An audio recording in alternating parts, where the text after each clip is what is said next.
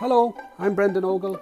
I'm speaking to you from Dublin, Ireland. It's Thursday the 7th of May 2020 and you're very, very welcome to episode 4 of my podcast, Left is Right.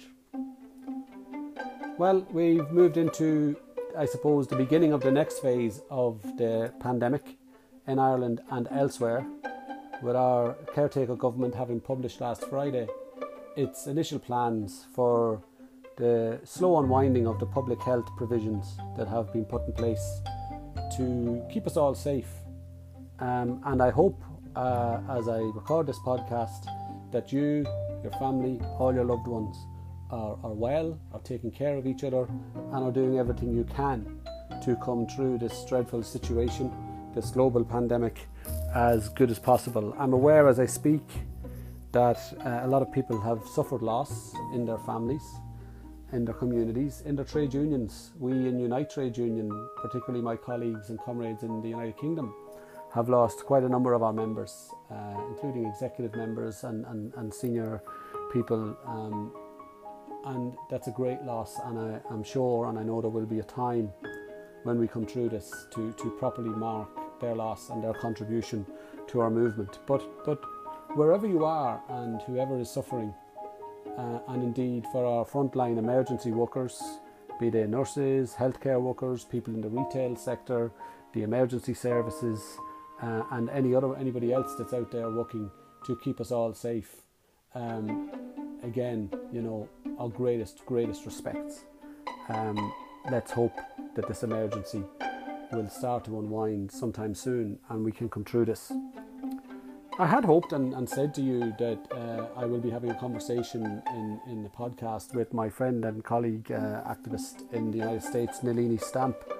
Nalini, unfortunately, has suffered some terrible losses herself in her own family in the last couple of weeks. And indeed, Nalini has been unwell for a period of that point herself. So that podcast is on hold for now. And I wish Nalini and of course, everybody the very, very best and look forward to doing that. The subject matter of episode 4 is going to be an interview I recorded earlier and I really, really enjoyed with Dr. Conor McCabe. Conor was the author of a Unite paper which was published recently called Hope or Austerity, a Roadmap for a Better, Fairer Ireland After the Pandemic. And we're going to go through certain aspects of the paper and the motivation behind the paper in the interview with Conor. The interview is about 50 minutes long. It touches on some really topical issues such as workers' rights issues, and they're really important as we discuss and we start. Well, I hope there's going to be a discussion about what sectors of society are going to open first and how the workers and the citizens who use those parts of the economy, be it construction or the hospitality sector, can safely do so. And I hope that's going to be a proper, honest conversation with proper worker input, and that forms part of our conversation with Conor. So without further ado from me, I hope you enjoy the interview. We have a situation arise in Dublin, just one example of a famous business, which announces closure today, Bewley's, which is touched upon in a very, very powerful way in this interview. So enjoy the interview and welcome to episode 4 of Left is Right.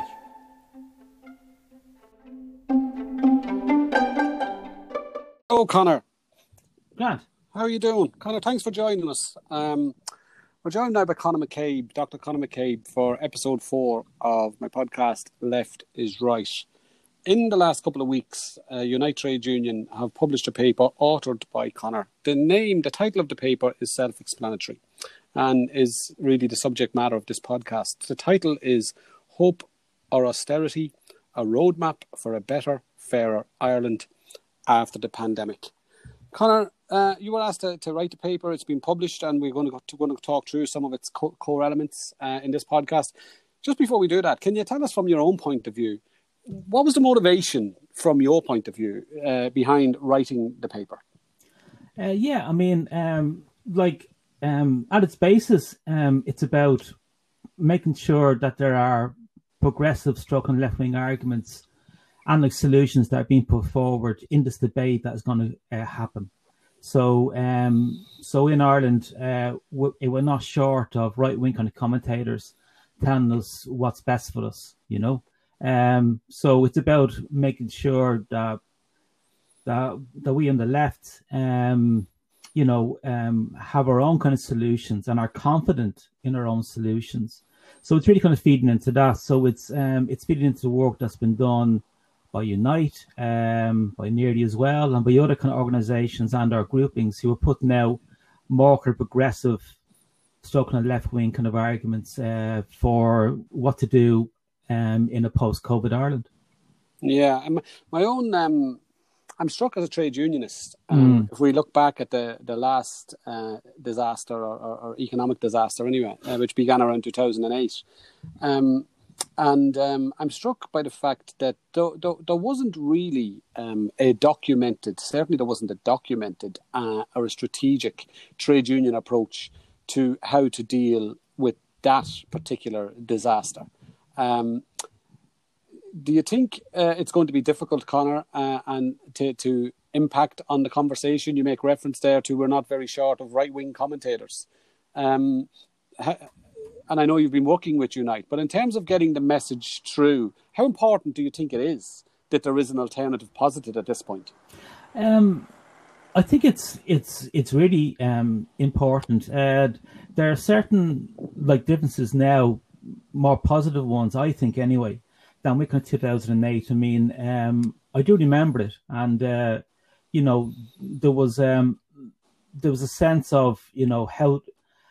At the time, people didn't really know how to make sense of it. There was a struggle to try and get a kind of take on the size and scale of the issue. I think now we have Irish people are a lot more. They're a lot more kind of radicalized now than they were back in 2008 up to 2013, 2014 even. So I mean, part of that, is down to right to water and to right to change and the whole kind of water movement. But it's also that, there's a generation out there now who are very, very clear as to, how power works in this country now.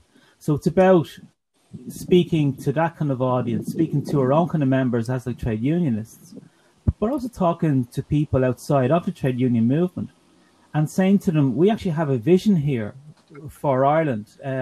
It's one that's workable, it is doable, it's worth fighting for, and, come join us and we will join you as well, Yeah, we talk about some of the elements now, and you described them as workable, and I think they are workable. I'd also, in some of the elements we're going to discuss, I think they're essential, and we'll talk about that. I'm brought back to, I remember very well the day the bank guarantee was signed. Right. It's kind of like a Kennedy moment for me. Yeah.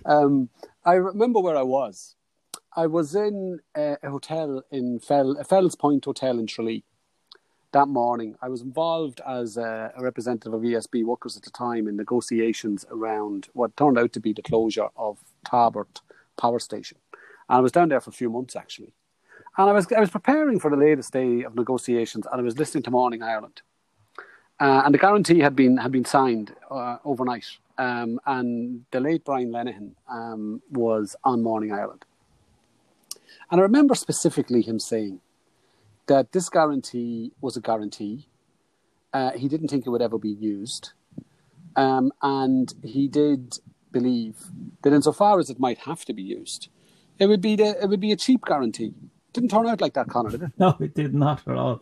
No. And no, I mean, at the time as well, I mean, I was writing for a little blog called Dublin Opinion that was run by a friend of mine called McDonough Brennan. And we had been covering the housing stuff. And on the day of the bank guarantee, I wrote a post saying, make no mistake, this is a seriously bad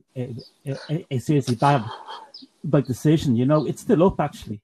And like, I had no takers, it was just, there was a feeling of, well, no, this is probably the best thing to do. And, I don't think that'll happen this time around. I think Irish people are a lot more clued in now.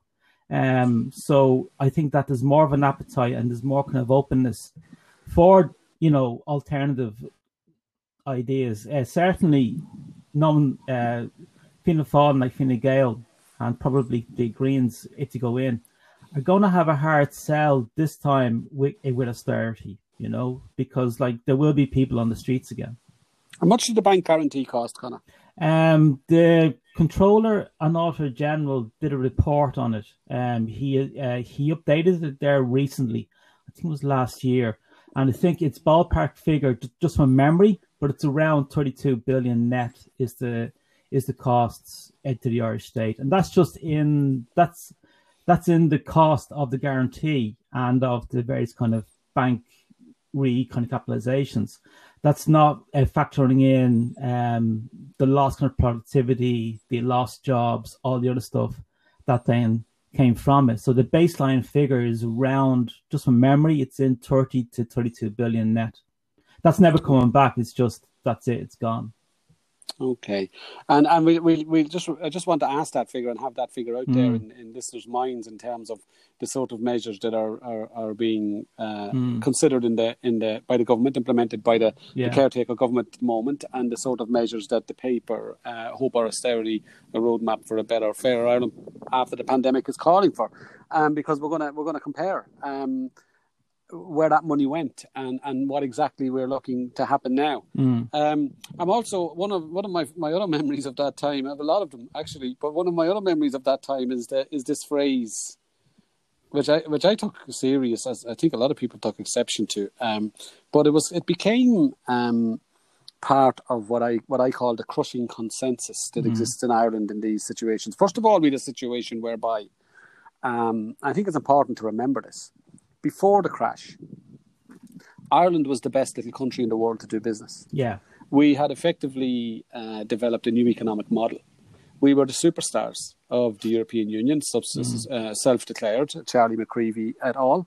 Anybody that didn't like that could choose whether to accept abuse as being described as a left-wing pinko, as a Charlie McCreevy, or just go and kill yourself, as Bertie Ahern suggested famously at a trade union conference. And the airwaves, I remember this specifically, the airwaves, like I remember Sean Fitzpatrick being interviewed at the time, Anglo-Irish Bank, a number of times on these long weekend talk shows on RTE. And it was as if he was a superstar. Yeah. And Sean's problem at the time was there wasn't enough. There was too much regulation. This was in 2005, 2006, 2007. And then when people started to get a little bit concerned, very few people dared put their head above the parapet. And we were told then when it happened that it was necessary, the bank guarantee was necessary, the subsequent austerity was necessary, because we all partied. That was a really jarring phrase, wasn't it? I mean, were you partying, Conor? Come on. Jesus, no, God, no. I mean, I was signing on at the time. Actually, it was hard just to find work. No, actually, no. I was teaching English at the time, and then by January 2009, just work kind of dried up. No. As I said, I was down in Tralee. Involved in negotiations about the closing of power stations. Yeah, exactly. The loss of jobs in rural Ireland. Now, we all partied. I might have had a couple of pints at night after the meeting, but I don't think the closing of power stations and the loss of jobs in rural Ireland, ESB jobs in rural Ireland, has turned out to be. So that was really jarring, and I'm making that point as well because as we head into this era of another austerity era, you know, it's not really comparable, Conor, what's happening now with what happened then and the reasons for it from the point of view of the citizens or businesses. It's not really comparable, is it? No, but, well, like, at one level, it isn't. But, like, what I kind of talk about in the paper is that we're dealing with the same mentality and the same way of treating our citizens is still really there. Like, that hasn't changed. Like, in the last kind of 10, 12 years, there's been no reform in terms of kind of mentalities in like the Department of Finance or Justice. You know, direct provision is an absolute scandal, even in terms of like COVID-19 as well. You know, so there's been, and like even with the HSE as well. So there's been the state got through this and it didn't really have to change its own mentalities too much. So like there've been some concessions made, but really it's still approaching this problem the way that it approached in 2008. Not exactly the same, but there's still the same kind of thinking kind of behind it. And that's one of the things that I tried to highlight in the paper for like Unite, you know, because I mean, it's a lot more subtle now, but it is still there. For example, all of the business kind of supports that have been put forward by the business, they're really geared to help banks and landlords rather than actual businesses or like SMEs. Yeah, we're going to go into that because I think debt is going to be we'll go into that in a bit of depth, Conor, in a few minutes. I think that's going to be a big issue. I think you've talked to me about that and you've persuaded me that that's really where this is going to end up.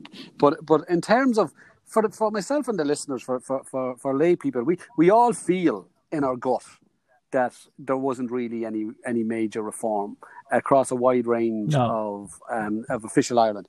Can you explain to us, Conor, from the financial sector, the regulation of the financial sector, of the banks, of the central bank, just how little reform has there been? Well, I mean, like the one kind of major kind of reform that has happened is that the kind of oversight of, let's say, I think it's AIB and like Bank of Ireland, that's now taken at a European level, not just at a kind of at a national level. So there has been some kind of tightening up in terms of the banks themselves. There's a lot more kind of oversight in terms of how much capital they hold and how much they can absorb as like losses. But really, when it gets into to the banking sector itself, there's still, and this is a phrase used by Patrick Honohan in his report on the banks prior to the crisis. He said that there was a culture of deference, like to the banks in the civil service, in the central bank, and I don't see any change there really. You know, like there is still that whole kind of deference. So in terms of that, there's been no real change. There really is still a case of it's almost like it's the state's responsibility to almost maintain bank kind of profitability rather than the banking system as a public service. It's certainly not that anyway. So I mean, that has still maintained. It still gears social policy, economic policy, and like financial policy more or less to answer the interests of the banks rather than people. For example, and if this may take about 2-3 minutes just to explain, but okay, go ahead. Going back to the We All Party line from the late kind of Brian Lenihan, like what was put out first in 2008, it was that this was caused by the housing crash and the housing crisis. It wasn't. Like Anglo-Irish Bank didn't get involved in mortgages really. It was all kind of commercial property. It was commercial property that brought down, it was bad loans in the commercial property sector that brought down Anglo and Irish Nationwide, and would have brought down AIB and Bank of Ireland as well. So what they did was that they took those loans off the books of the banks via NAMA. However, when the housing crisis did hit, which was more around 2010 to 2013, they couldn't do a kind of second NAMA for those loans. So to kind of cut a long story short, they decided to bring in vulture funds to clean up the bad mortgage loans that were then on the books of the banks. So that's been pretty much the story since kind of 2012. They also changed rules around corporate landlords via REITs and so forth, in order also to try and like clean up the kind of buy-to-lets and the other kind of bad loans that were there, and the more housing kind of development ones that were basically still on the books. So you had REITs that are real estate investment trusts. They were brought in, laws changed by John Moran now, who's putting himself forward as the people's champion. And in my opinion, he needs to prove himself on that, to kind of put it mildly. But so if you look at it in terms of what was the reaction of the state when the housing crisis did hit, it was still to how do we protect the banks. And they took the measure to protect the banks kind of balance sheets. We'll bring in REITs and we'll bring kind of vulture funds and we'll set up kind of mortgage books instead of actually looking at how could we do something here for people. So that's carried through even to today. So the system kind of today is still kind of based around corporate landlords, REITs, banks. These are the 3 or 4 kind of elements that really need to be protected in a post-COVID Ireland, when really it's not. It's the people themselves, as it always has been. Okay, well, I remember also the then Minister for Finance, Joint Minister for Finance, along with Labour's Brendan Howland. He was quite Michael Noonan. I'm talking about. He was quite almost insulting when he started talking about vultures being a good thing and how it's necessary for a vulture to pick the carcass clean and all that sort of stuff. Anyway, well, it's a good point, because I mean, like I don't want to speak well of the dead, can I say that? But like Brian Lenihan Jr., I got the impression he was battling against something that really he knew was kind of wrong and would hurt people. Noonan just gave me the impression that he enjoyed it. He enjoys the suffering. He enjoys that wielding of power. I never got that from Brian Lenihan Jr. And listen, that's not to get him off the hook. He signed up to the deal. He had a lot to answer for, and I hope history isn't kind to him that way. But I don't get the impression that there was a glee to it, which I'm sorry, but I did get off like Noonan. Yeah, I agree. I knew Brian Lenihan Jr. All right, okay. And I actually ended up having what was for me quite a difficult exchange with Brian in the Today FM studio on one occasion, where I was speaking rather in my own inimitable way, I think, about these matters, and Brian was on next, and he was outside and he could hear me what I was saying on air, and when I left the studio, we had a very terse exchange. But having said that, I agree with your analysis, Conor. I did get the impression that Brian Lenihan took little pleasure. Yeah, that's took little pleasure in look, I think it's, given that we've stumbled into this conversation, I think it's fair for the record to say that, and definitely, don't get me started on Michael Noonan, and I could go back to Bridget McCall, who I wrote a thesis on once when I was studying law and a few years ago, and how he handled that as Minister for Health. We'll move on. Absolutely.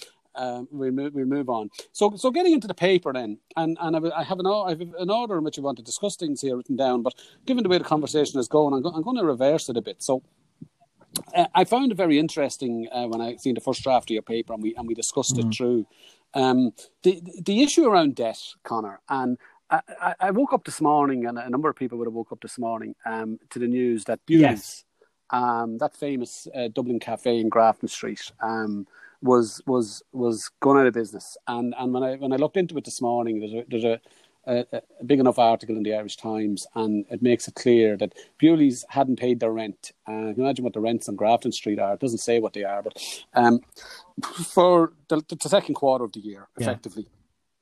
And I think they're on a 21 or 28 day notice from the landlord. And Bewley's have announced now that they won't be opening again. And I don't want to go into Bewley's other than as an example. I don't know whether Bewley's treat their staff. It's a nice place to go for coffee, certainly. I don't know whether Bewley's treat their staff better or worse than the rest of the hospitality sector. I'll be doing a podcast in the future with Julia Marciniak about that. But just as an example, that's the sort of issue you're touching upon your paper. Business need help, Conor, don't they? What sort of help do they need, and what should be the price of that state help? Well, I mean, on Bewley's, and actually, I used to work for Bewley's back in the 1980s in like Grafton Street. Actually, You're not old, Conor. Yeah, I'm ancient, but like like yeah, I'm too old for this shit, you know. But like but where is it? Yeah, so on the Bewley's thing, like the landlord is like Johnny Ronan. His company was bailed out by via NAMA, you know, and like he has a very, as is his wont, because he's he has that arrogance. He said that it's not his job to subsidize Bewley's. When let me get this straight now, Conor. So we exactly. the taxpayer bailed out Johnny Ronan. More or less his company anyway. Yeah. Well, more, I think, Conor. To you're very polite to a spectacular degree, and now Johnny Ronan's company is a landlord of Bewley's, and Bewley's, because they're closed due to a pandemic, not of their or anybody else's making in the business sector, and let's not beat up on business. We need business for jobs, you know. So due to no fault in Bewley, they're not in a position to pay the rent like many other businesses won't be. And Johnny Ronan, can I put it this way? Johnny Ronan isn't showing the sort of patience to Bewley's that was shown to him. Is that fair? Yes, absolutely. And he's charging them, according to Bewley's, it's 1.5 million a year rent, which they say it's just this. We just can't do this. I mean, they're selling coffee and buns, but yeah, I mean, we could see this kind of coming down Deep Road, and that's the canary. So what does the paper suggest should happen in cases such as Bewley's, Conor? And there'll be many. Well, first of all, I mean, it calls for a change in the legislation so that any mispayments can't be used in any kind of default or kind of any kind of default kind of rulings, because we saw this coming down the road. We could see that like landlords are a priority debtor under Irish law. Everyone else comes second. Well, almost everyone else comes second. Certainly workers do, and like workers' pensions do. So we could see that this type of incidents could happen. What we called for in the document is for a commercial rental moratorium of at least 3 to maybe 6 months. A change in the law so that companies can't be brought to court for any mispayments as a result of the shutdown. And then thirdly, that we have a structured process for a kind of debt and rent kind of write down for businesses that are kind of affected. And just on that point, just to maybe kind of frame where this document is coming from. It's not a wish list for what Ireland should be like, you know, a kind of eco-feminist socialist Ireland. What it's doing is that it's saying that given what's facing us in the short to medium term as a result of COVID-19, what should a reaction be in terms of this? So that's why, like, some people might find it strange that you have, you know, a trade unionist and a socialist writer as myself talking about how do we save kind of businesses, but like it's really that's part of the overall kind of scheme that we're in at this moment in the next kind of 3 to 6 to kind of 12 months. So we need to look at kind of SMEs and kind of have them open up as quickly as is possible. But given the estate's bias like towards landlords and banks, it's not happening. So we really need to kind of make those arguments. Yeah, well, I'm glad you said that, because on my own behalf, and people know that apart from this podcast, some people know I'm the Senior Officer for Unite in the Republic of Ireland. So I suppose on behalf of Unite in the Republic of Ireland, just to clarify, I see absolutely no issue with looking for supports for businesses. And I say that as a trade unionist. Businesses, particularly SMEs, and you can tell us to what extent, Conor, in terms of the percentage of businesses, are the lifeblood of that we need to have a functioning society. And we can talk, once we have a functioning society and a functioning economy driving that society, we can talk about, where the fruits of that should be spent. But we need businesses functioning, we need SMEs functioning, we need a strong indigenous sector, and we need that to create jobs and to create the opportunities for our members and hopefully future members and for workers and their families to grow. And if those businesses, what's the proportion, Conor? Because we hear a lot about foreign direct investment in Ireland, and about how we're a small open economy. And you've got the Googles and the eBays and the Intels and everything. Every policy seems to be driven at attracting those and making it as easy as possible for those companies to function in Ireland. I've often felt down through the years that sometimes that's at the expense of the sort of supports that small and medium businesses need. Just as much of our economic sector is made up of these small and medium businesses who need these supports. Well, I mean, 98% of all businesses in Ireland are SMEs. 98%. It's around there. It's around kind of 98. 90, well, in the 90s, anyway. And the high 90s. Around 70% of employment in the state is with business SMEs. So I mean, like even in terms of the employment, it's a huge part of it. Once you take out kind of finance and the public sector, it's SMEs that are really employing people, and especially when you get outside of Dublin and the main cities. And those businesses didn't cause this pandemic. Those businesses didn't close. No.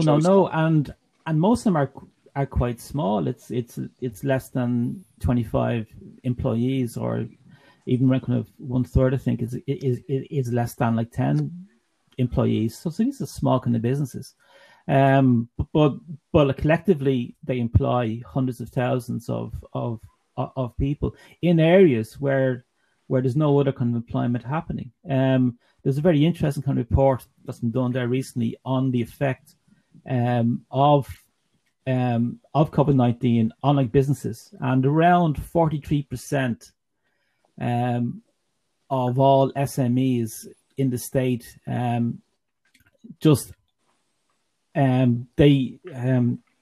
they cannot avoid meeting people. The whole business is with kind of direct contact with people. They can't be kind of done remotely. It can't be done from people's homes. So this is the sector that really needs our support. They also tend to be non-export businesses. What's the significance of that? I think that like what we will hear from like Paschal Donohoe and from finance is that we need to get exports up and running, and that'll get our kind of GDP up and running again. That's like, in terms of the accountancy numbers, that's true, but in terms of jobs, that's not where it'll be. Going back to our recent kind of experience, you may can remember that from around 2015 onwards, there was a so-called jobless recovery in Ireland, where the GDP was going up and the figures were all going up, but they weren't being leprechaun economics. Because I mean, I like any focus purely on exports at this, or export-led kind of recovery, is not going to really kind of cut it for those hundreds of thousands of like businesses in this state. I mean, they need support, and what's killing them is there's three broad kind of non-discretionary payments which are really kind of killing them. One is rates, other is rents, and then the third is insurance. Now on rates, the government hasn't come out and is going to kind of suspend rates pretty much for the end of the year. That's payment off them. They'll have to kind of make up that.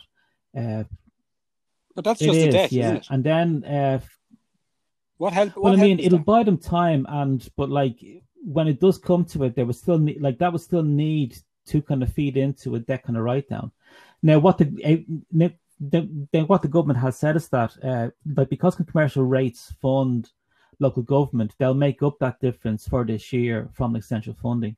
But like for next year onwards, like this all gets down to, we are going to need some form of a debt write down or a debt jubilee for this period, including rents, because if we don't, if the government steps in and starts giving purely grants or to like businesses to help them pay rents, that's not a bailout of those companies. That's a bailout of the landlords, because they're getting full whack for a time when large sections of the economy are in kind of shutdown. It's it's crazy economics. That's real kind of voodoo economics.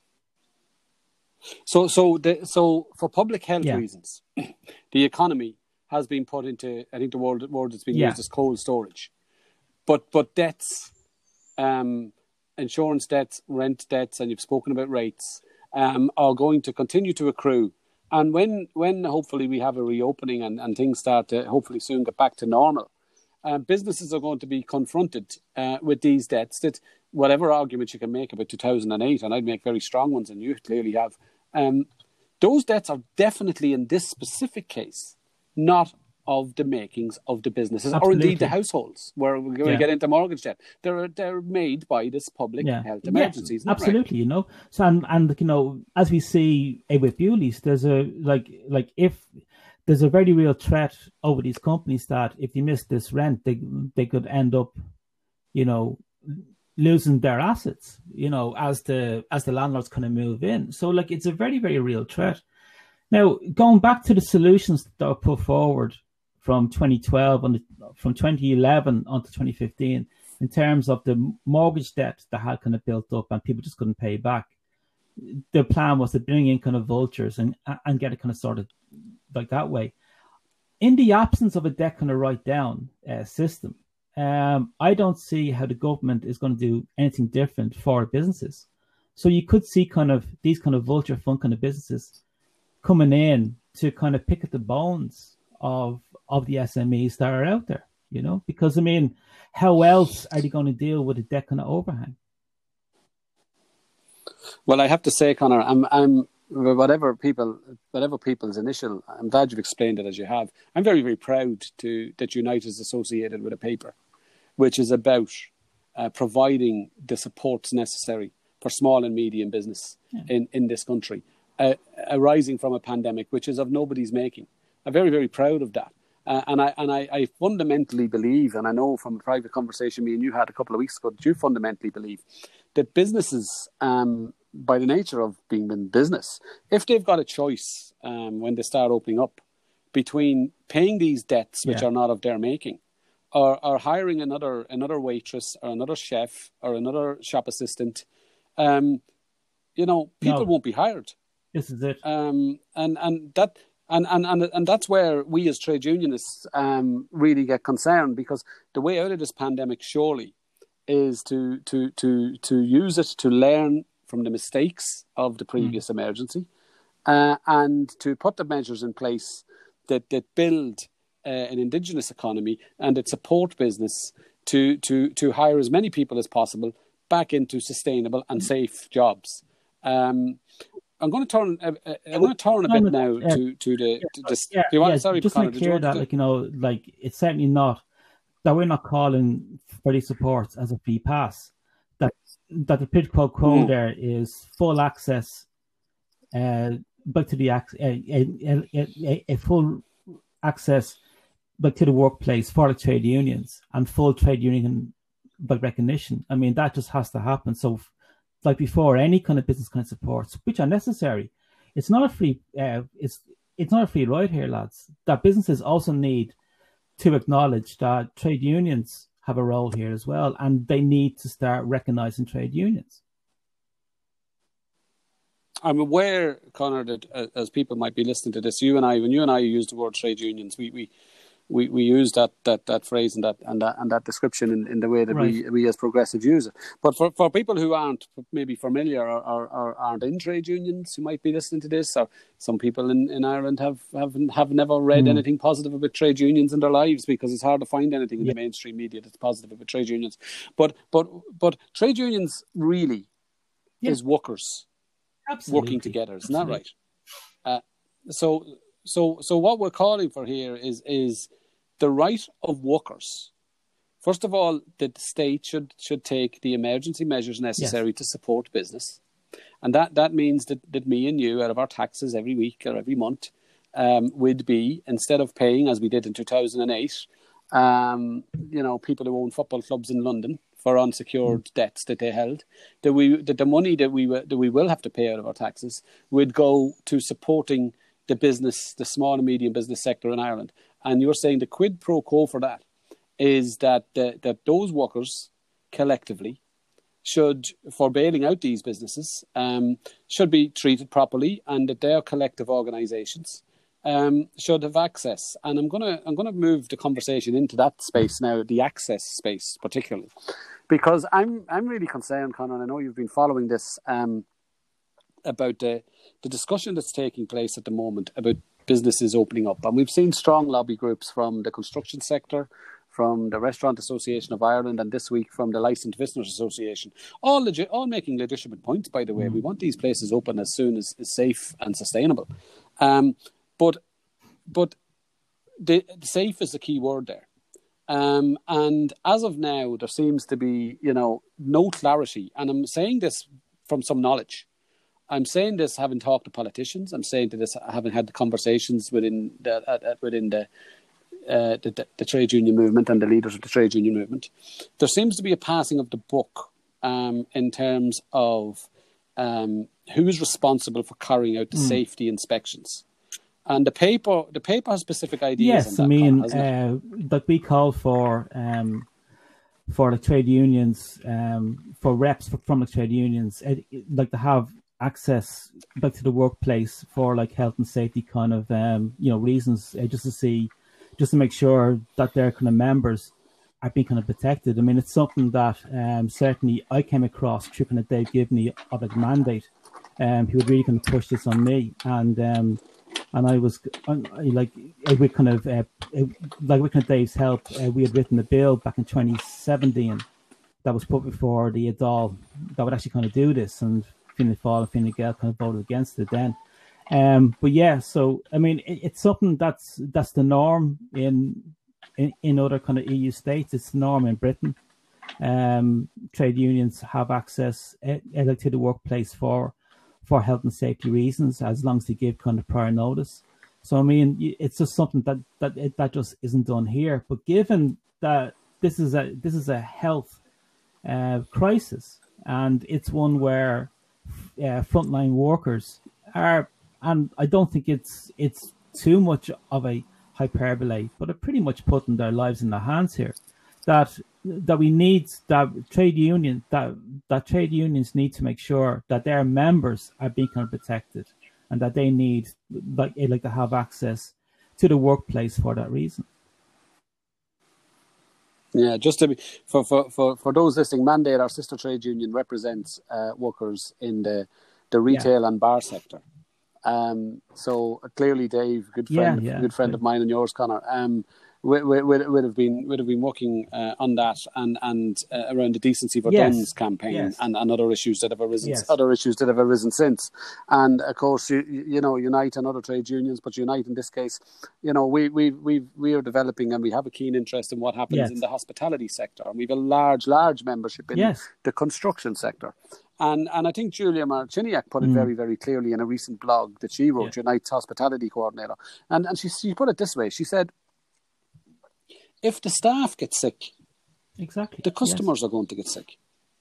And I think to us in Unite, this is about public confidence. This isn't just about faceless bureaucracies writing up standards that we would all love to apply. And then those standards being handed over to state agencies who don't have the resources, who don't have the manpower, who don't have the inspection regimes in place. I had a conversation recently with somebody in one of those state agencies at a very high level, and the person was very, very clear to me that they're just not in a position at the moment to carry out on-site inspections. And this conversation was in the context of Keelings and you know, people. I've said enough about that, and we'll say it somewhere else as well, but people know what went on in Keelings in the last few weeks. The bottom line here is it's about public confidence. So what the paper calls for, Conor, is something really that the workers themselves would have an input not only into the guidelines that are going to affect their lives and by extension the safety of and confidence of the customers, but also that the inspection regime to make sure those guidelines are being followed would have those workers involved. Isn't that right? Exactly it. And just going back to kind of construction, which like Unite has a very keen interest in there, obviously, like they're talking about opening up construction sites pretty much first, like, you know, and like these regimes, we would argue, need to be put in place. I mean, this is where kind of collective agreements really benefit and like really show, because there's, as anyone who has a job knows, that like going to management over stuff that is contentious, I mean, it's a crapshoot, you know. Like you need that safety of numbers to actually really kind of press upon stuff that is definitely a workplace contentious issue. And there's no doubt about it that the health and safety of workers in construction, in like restaurants and in retail as well, is going to be literally a frontline issue in a post-COVID or a post-kind of lockdown kind of situation. And trade unions have a huge role to like play in that. And bogus self-employment, Conor, how does that impact sectors such as that? Again, and you know, this is stuff, I mean, this is building upon work that like Unite has done in terms of like construction, along with OPATSI as well. But like if we're looking at as a stop, like again, if we can focus in on, like, instead of going for the rights and wrongs of bogus and self-employment, I'll just talk about it in terms of the COVID crisis. So just to say that even in terms of the COVID crisis, we are looking at 12 to 18 months of stop-start kind of situations. We may have some kind of loosening of like restrictions, but it may be kind of put back in place again. People may be working for a while and then going back on the dole again. So we need to have a credible and viable PRSI system being kind of built up. Now, raising those costs to like an EU average, that'll take time because businesses are in a very sensitive kind of space. But where we can get where we can kind of start is in bogus self-employment, which technically is against the rules of social aid protection and of revenue as well, but it's certainly not enforced. They, up until 18 months ago, both of those kind of organizations were still trying to maintain that there was no such thing really as bogus and self-employment. But we know that there are thousands of workers who have found out to their cost that they're not actually entitled to like job seekers benefit at this moment, because they were technically down as being kind of self-employed and they didn't actually know that. So I mean, if we want a viable kind of system, then we need to build up our like social protection kind of fundings, and that means straight away really kind of coming down hard on any form of bogus self-employment where people are forced into signing sole trader, self-employment type kind of contracts, a contract for service instead of a contract of service, and it's purely to avoid tax. It's purely to avoid tax on the part of the employer, and really it needs to be kind of stamped out. In the last 5 or 6 minutes, Conor, because in what I call, and I will continue to call until I see evidence otherwise, the crushing consensus that tends to fill the public conversation on these issues when we hit these emergencies. ideas such as we're discussing and such as are in the document, Hope or Austerity, a roadmap for a better, fairer Ireland after the pandemic, are immediately positioned by some people as in some way radical. You've pointed out that the right to access is something that exists in the UK. And you've pointed out that in terms of a move towards, and we're just talking about a move towards the sort of PRSI payments and protections, you're talking about a European average. We're not talking about radical measures here by any outside analysis. I mean, we were very conscious of having a document that speaks to the crisis and the short to medium term kind of measures that are entirely kind of doable. Really, there's no legal kind of bar to doing these things. It's a political will. It is really what is stopping them, So then that gets into kind of pressure on it. But it's not saying that this is all that we ask for. It's saying that in this short term, given this crisis, these are things that will speak to a better Ireland, while also speaking to the issues that have come to the fore because of COVID. Yeah, but you mentioned Dave Gibney earlier on, and as people will know, I work very, very close with Dave in terms of the Right to Water campaign, the right to change political policies, and a number of other issues. And Dave's a brilliant communicator, and I think he put it best to me during the austerity era when he simply points out the decisions that are made and that were made in that scenario, and the decisions that are now being made, and the decisions that will be made as we hopefully exit the pandemic, are political choices. They're nothing more than that. There is no great tome of wisdom that we have to abide by. There is nobody waving a big stick at us. Really, we the people of Ireland, we the workers, we the trade unionists, we the activists, we the progressives, need to come together to make sure, in whatever way we can, and we've seen in Right to Water how we can do it, we need to make sure that we impact and that we use our unity to impact the future choices that are going to be made, to make sure we don't enter another era of austerity, because the measures that we're looking for are doable, are legal, are rational, are practical, and it's about building an alternative consensus to try to build the political power and pressure necessary to impact that decision. Isn't it really? And this has been done before. I mean, this has been done in the last 5-6 years. I mean, I don't want to put forward kind of Right to Water as a template, because I don't think it is. But what it did show, or it does show, is that, as you said there, public pressure and organised pressure and trade union pressure can be put on the political system to effect genuine progressive change for the vast majority, for actually all citizens in the state, So, I mean, that's the template, really, Now, in terms of the strategies and the tactics, these will obviously change going forward. But the overall kind of lesson is that that's what really needs to happen. So part of what we're trying to do is saying that, in terms of what the trade union movement can do, these are kind of asks that we're kind of fighting for. Well, absolutely. And I think that's a good point at which to leave it, Conor. I know from Unite's point of view, and I know from other people, progressives across civil society, across the trade union movement, across community groups, who are all still there.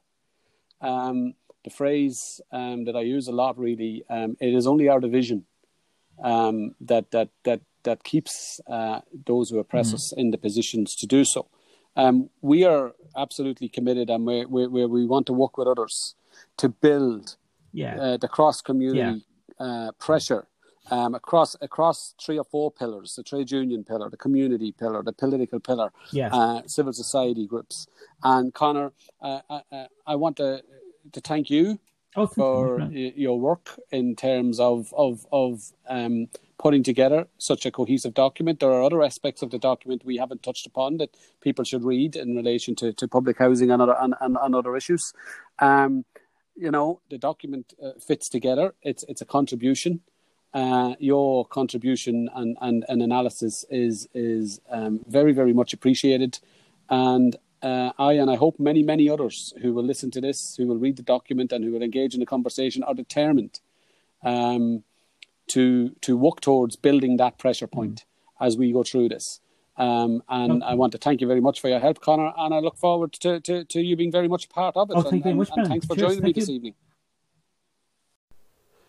Okay, so that's it from episode 4. I hope you really enjoyed that interview. There's a lot of food for thought in there. So until episode 5, be safe, everybody, and let's get to work. Let's get to work building that movement, that political movement, the trade union movement, and most of all, that community-driven movement that can ensure that, unlike in the previous era of austerity, out of this emergency, out of this pandemic, we truly deliver the sort of society that's fit for all of the citizens as we move forward. Be safe. Talk soon.